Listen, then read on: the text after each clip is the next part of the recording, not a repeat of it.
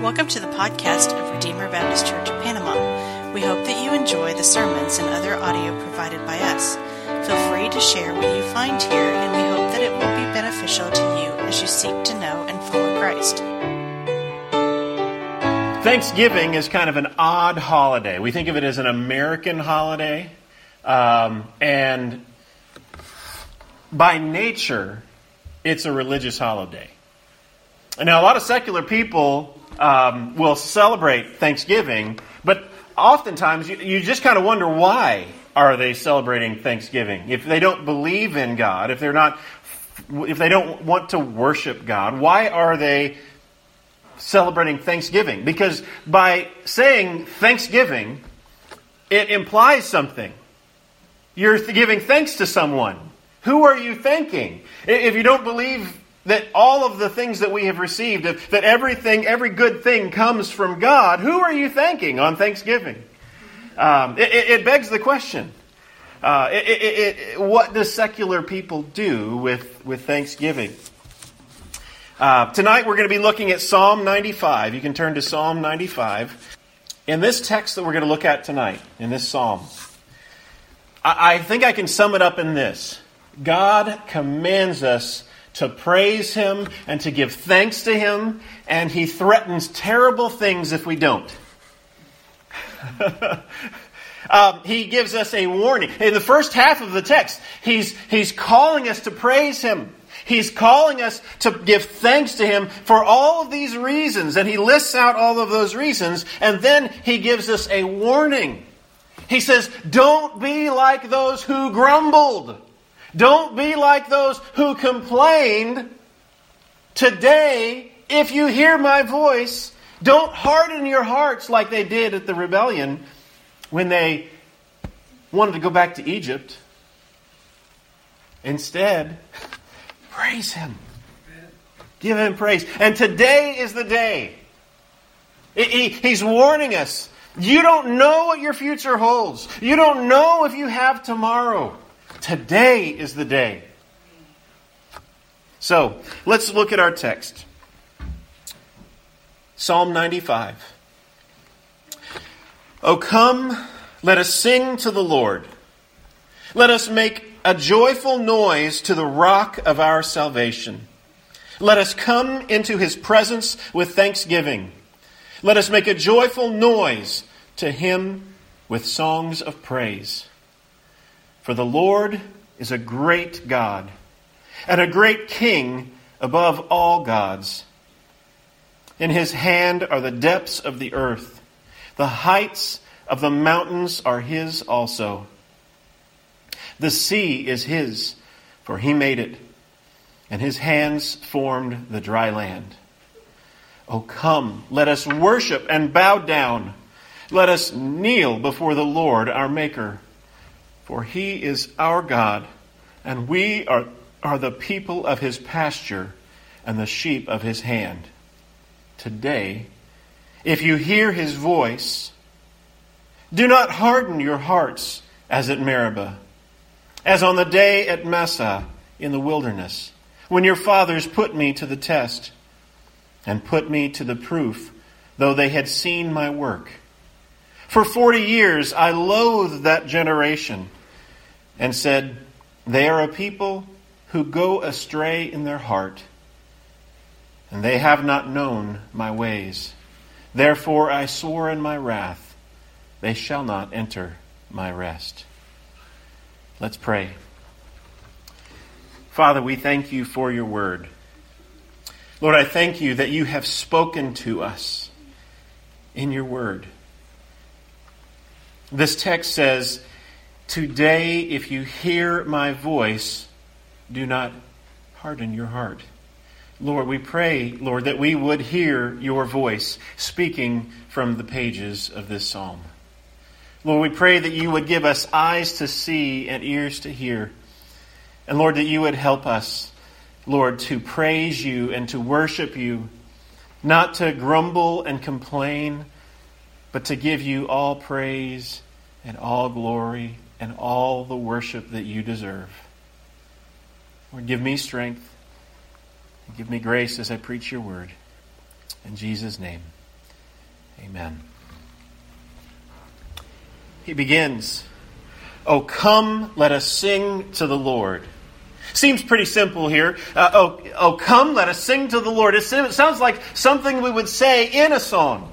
Sounds like something we would say at the call to worship time. In fact, it seems so familiar we might just pass right over it. Oh, come, let us sing to the Lord. That is a command. We often say things like hallelujah or praise the Lord as if it's just an interjection. That's it. As though it's an interjection like, wow, praise the Lord. But it's not. It's a command. Here he says, oh, come, let us sing to the Lord. God commands us to sing to Him, to praise Him. And when we come together to worship, that's why we do it.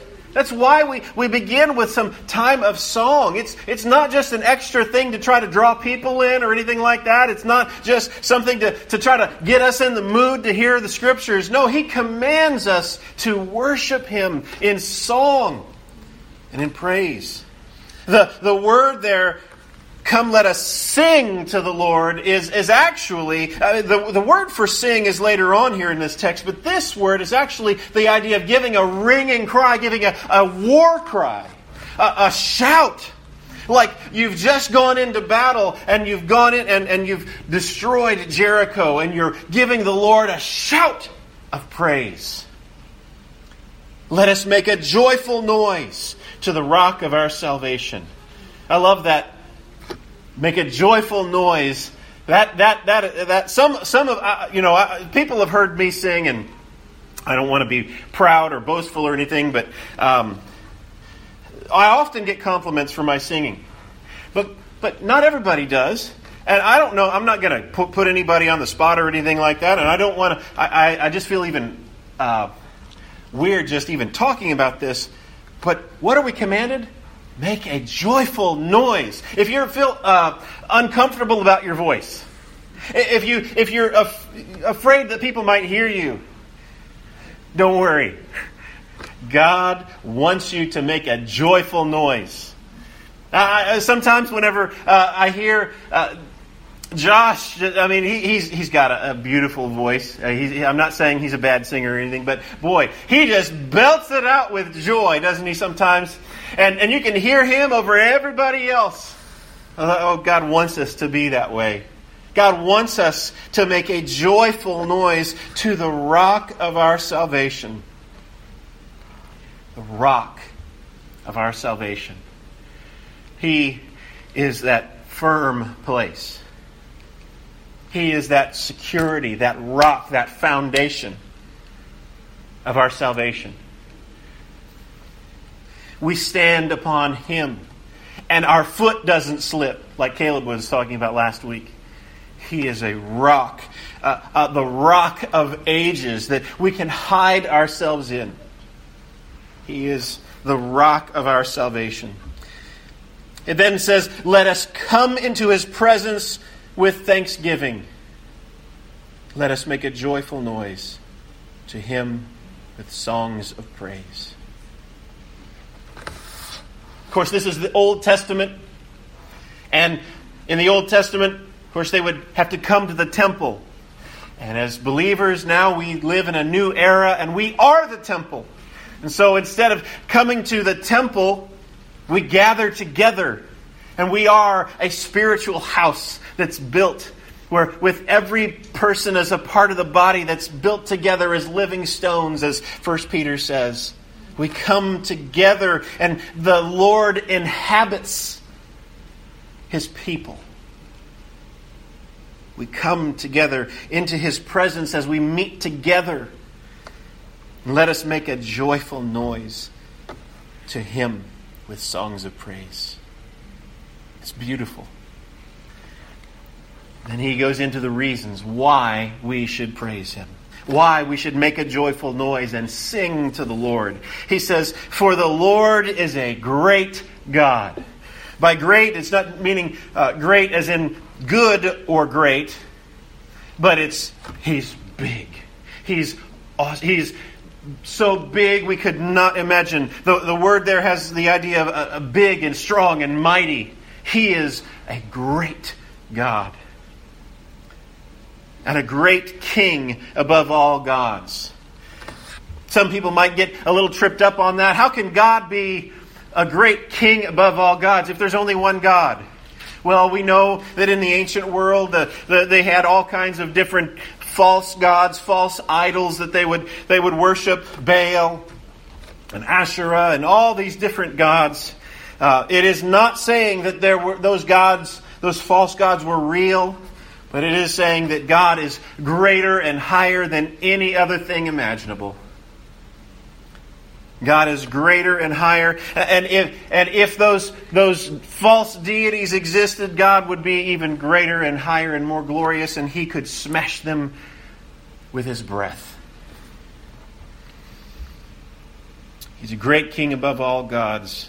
In His hands are the depths of the earth. The heights of the mountains are also His. Notice there, he talks about these two dimensions here. In His hands are the depths of the earth, the deepest, lowest valley that you can imagine, and the highest mountain here. In His hands are the depths of the earth, and in the heights of the mountains are also His. From the lowest place to the highest place, He's got the whole world in His hands, right?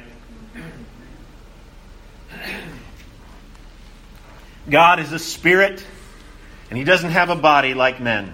As from the Baptist Catechism for Boys and Girls, when it says here, He holds the depths in His hands, it's not saying that He has some kind of a large body, but He is strong and He is powerful and He holds all things together by the power of His will. Not a sparrow falls from the eye without His from the sky without His notice. He is watching the sparrow. He is watching you, as the song says.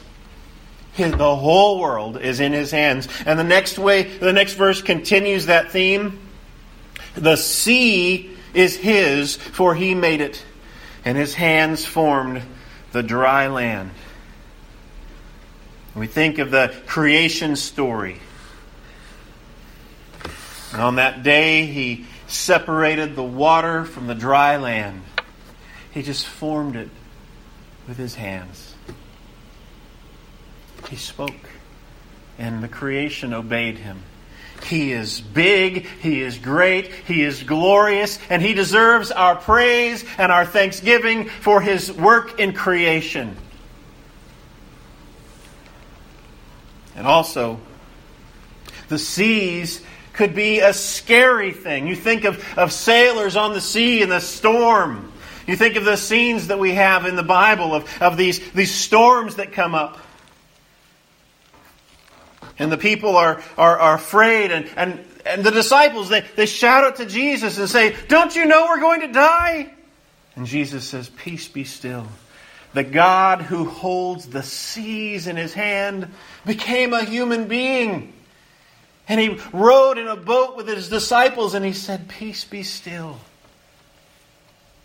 The seas are in His hand. And He formed the dry land. The psalm is reflecting back on the story of the people as they came out of the land of Egypt and as they crossed the Red Sea. He made the sea, and His hands formed the dry land. And because of that, He was able to split that Red Sea and let His people walk right through the middle. Those are reasons why we should praise the Lord. He is great. He is powerful. He made all things. All things come from Him. And He tells us again to praise Him. Verse 6 returns to this theme of a call to worship. He says, "Oh, come, let us worship and bow down. Let us kneel before the Lord our Maker. For He is God. He is our God.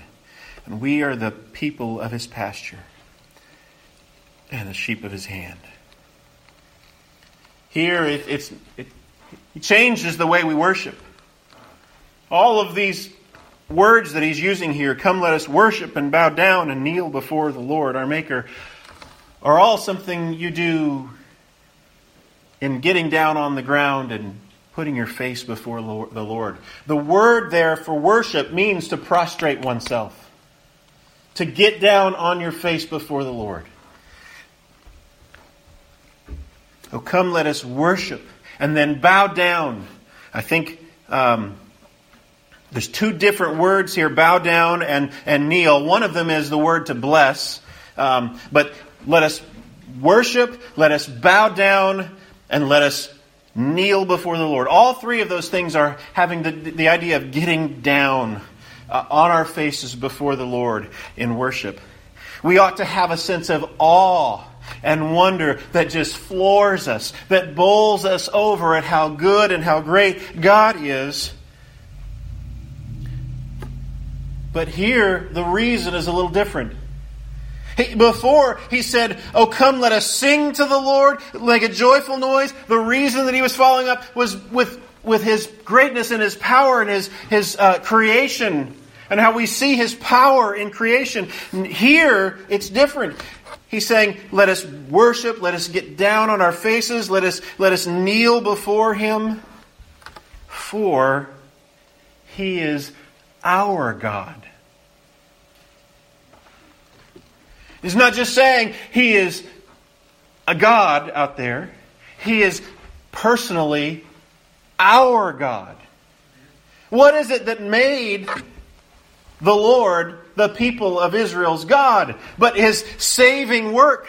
As he called Abraham, who was a pagan, idolat. Well, he was a pagan among the Chaldeans in Babylon before God took him out of those people, and he brought him out of that land, and he made him a new people. He made a covenant with Abraham, brought him out of that, and made a covenant with his family that he would have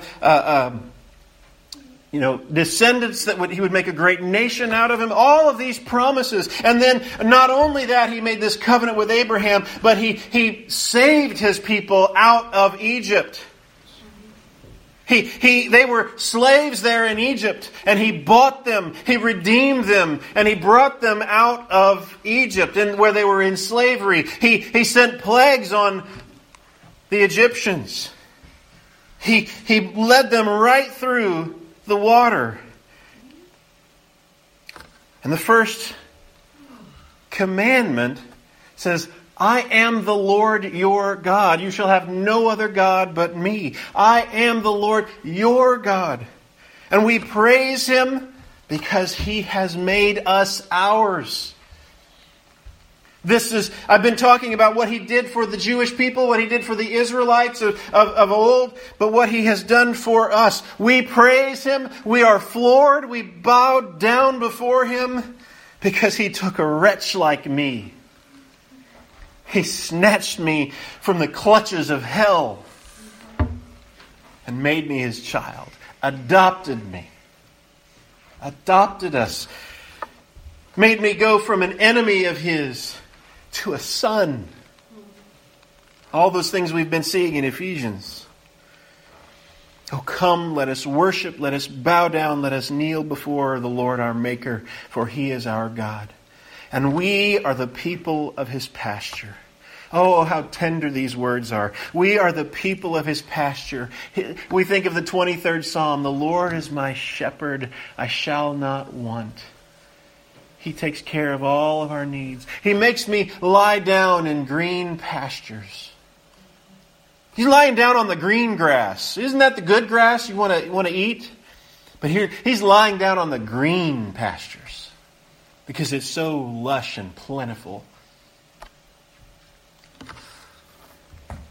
We are the people of his pasture and the sheep of his hand.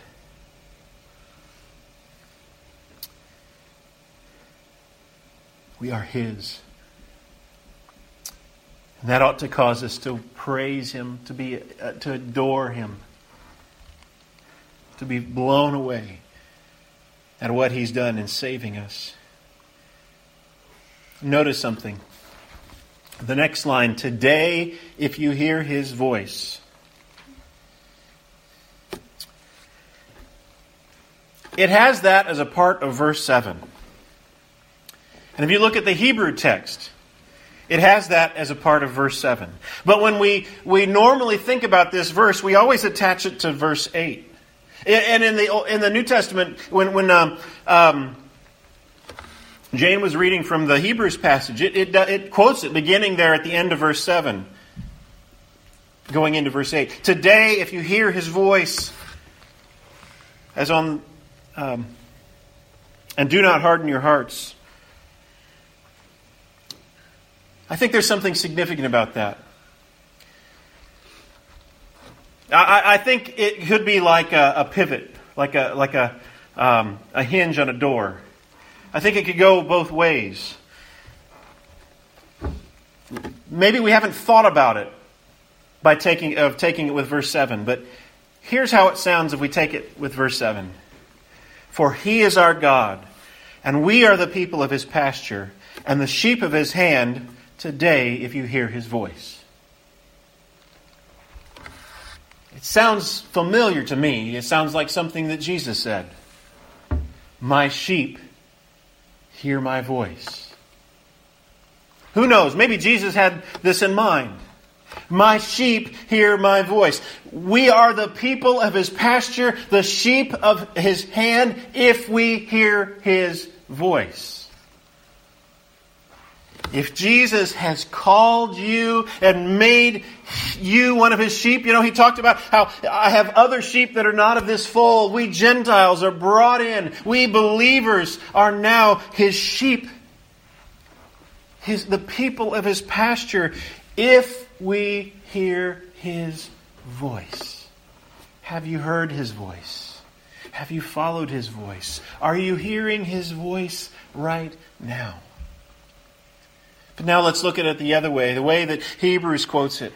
Today, if you hear his voice, do not harden your hearts as at Meribah, as on the day at Massah in the wilderness. He goes from a call to worship to a warning. He says, today, if you hear his voice, do not harden your hearts as at Meribah. Well, what happened at Meribah? What happened at Meribah? Meribah is mentioned in two different places. It's mentioned in Exodus chapter 17, I think. And it's also mentioned in Numbers chapter 20. And in Exodus chapter 17, the Lord had just brought his people out of Egypt. And you had them complaining. They were thirsty. They were grumbling. They were complaining. We don't have any water to drink out here. Let's go back to Egypt. They're complaining. I think that's significant here. One of the things he was calling us to do was to come into his presence with thanksgiving. And yet here the people at Meribah, they were grumbling. They didn't have thanksgiving in their hearts. They had grumbling and complaining. And what did the Lord do? In the midst of their grumbling, He was gracious still. He was gracious still, even as they grumbled. And the Lord told Moses, strike the rock. And Moses struck the rock, and water flowed out of the rock. And God provided for his people. Even though they were grumbling and complaining,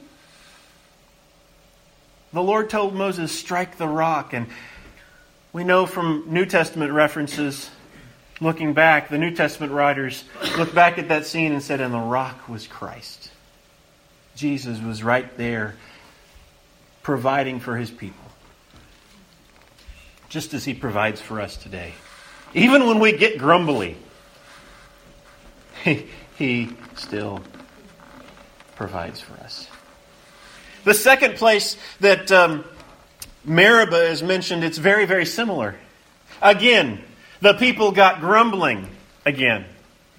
They were grumbling and complaining and saying, we're thirsty, we should go back to Egypt. And in this time, the Lord tells Moses, speak to the rock.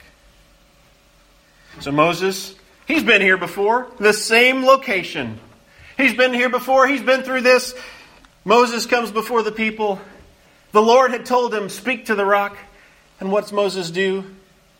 He strikes the rock again. And for that, Moses is told, you won't go into the promised land. Here Moses is. He's the very one who God had chosen to lead his people into the promised land, out of Egypt, into blessing. And Moses disobeys the word of the Lord, strikes the rock. No, imagine what Moses must have felt like. You told me the first time to strike the rock. Why was it wrong for me to strike the rock the second time? And that's not what God told him to do. He told him to speak to the rock. Maybe God doesn't tell him the same thing every time. We don't want to get in a rut and just keep doing the same thing over and over again. So for that, even Moses, the one who had seen face to face, mouth to mouth, the one who God had hid him behind the cleft of the rock so that God could walk by and Moses could see his glory. Even he was taken out of being able to go to the promised land because he disobeyed it in Meribah. Today, if you hear his voice, do not harden your hearts as at Meribah on the day at Massah in the wilderness, when your fathers put me to the test and put me to the proof, though they had seen my works. Listen to that. Though they had seen my works. They had seen all the plagues.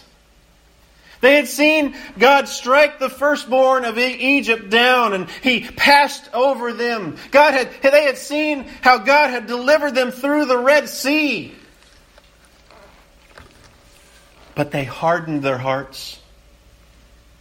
They didn't hear His voice. They were the very people that God had saved. And yet they hardened their hearts.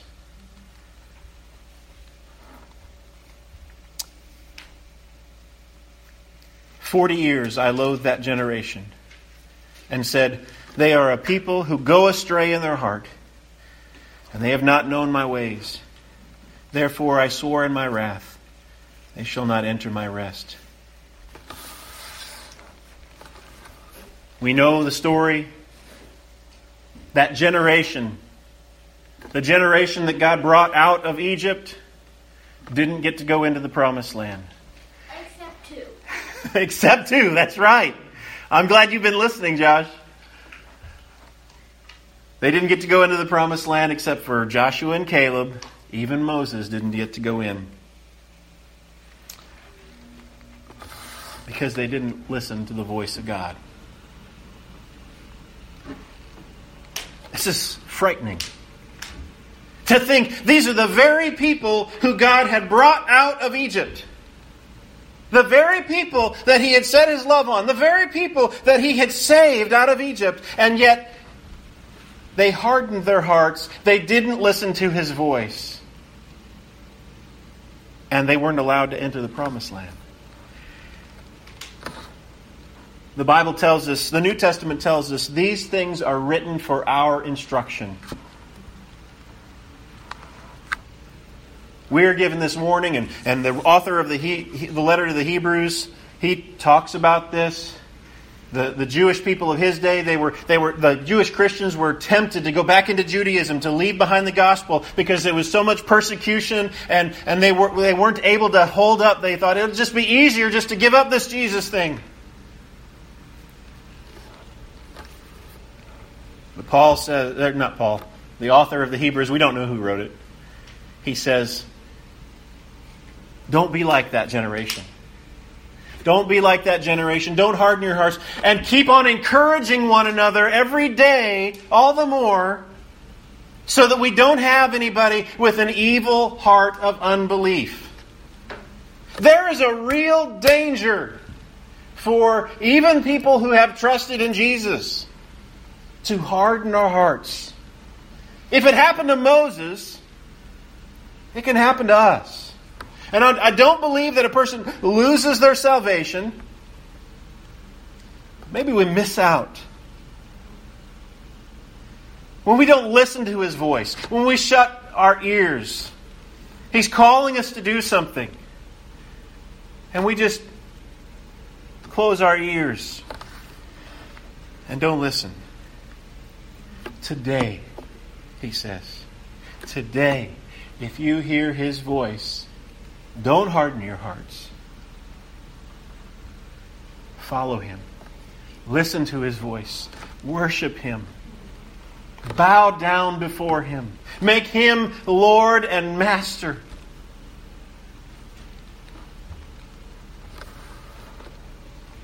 Don't grumble. Don't complain. Have thanksgiving in our hearts to Him.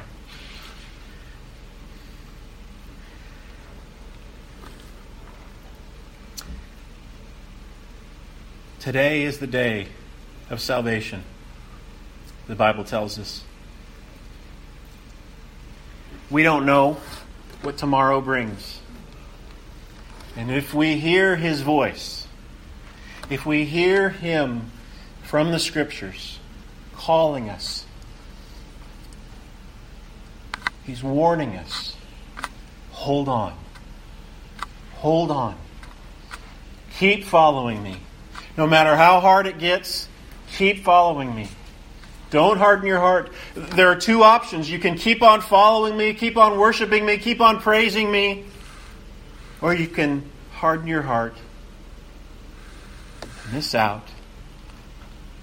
The way the author of the letter to the Hebrews puts it, heaven and hell are on the line. Again, I don't believe someone can lose their salvation. But sometimes it's that persecution that reveals who's real and who's not. And sometimes we can be self-deceived. What's the difference? It's when we hear His voice. When we hear His voice, we're given a choice. Are we going to do what He says? Or are we going to say, no, I'm the boss of me. You can't tell me what to do, God. When you hear His voice, today, don't harden your heart. Follow me. Follow me.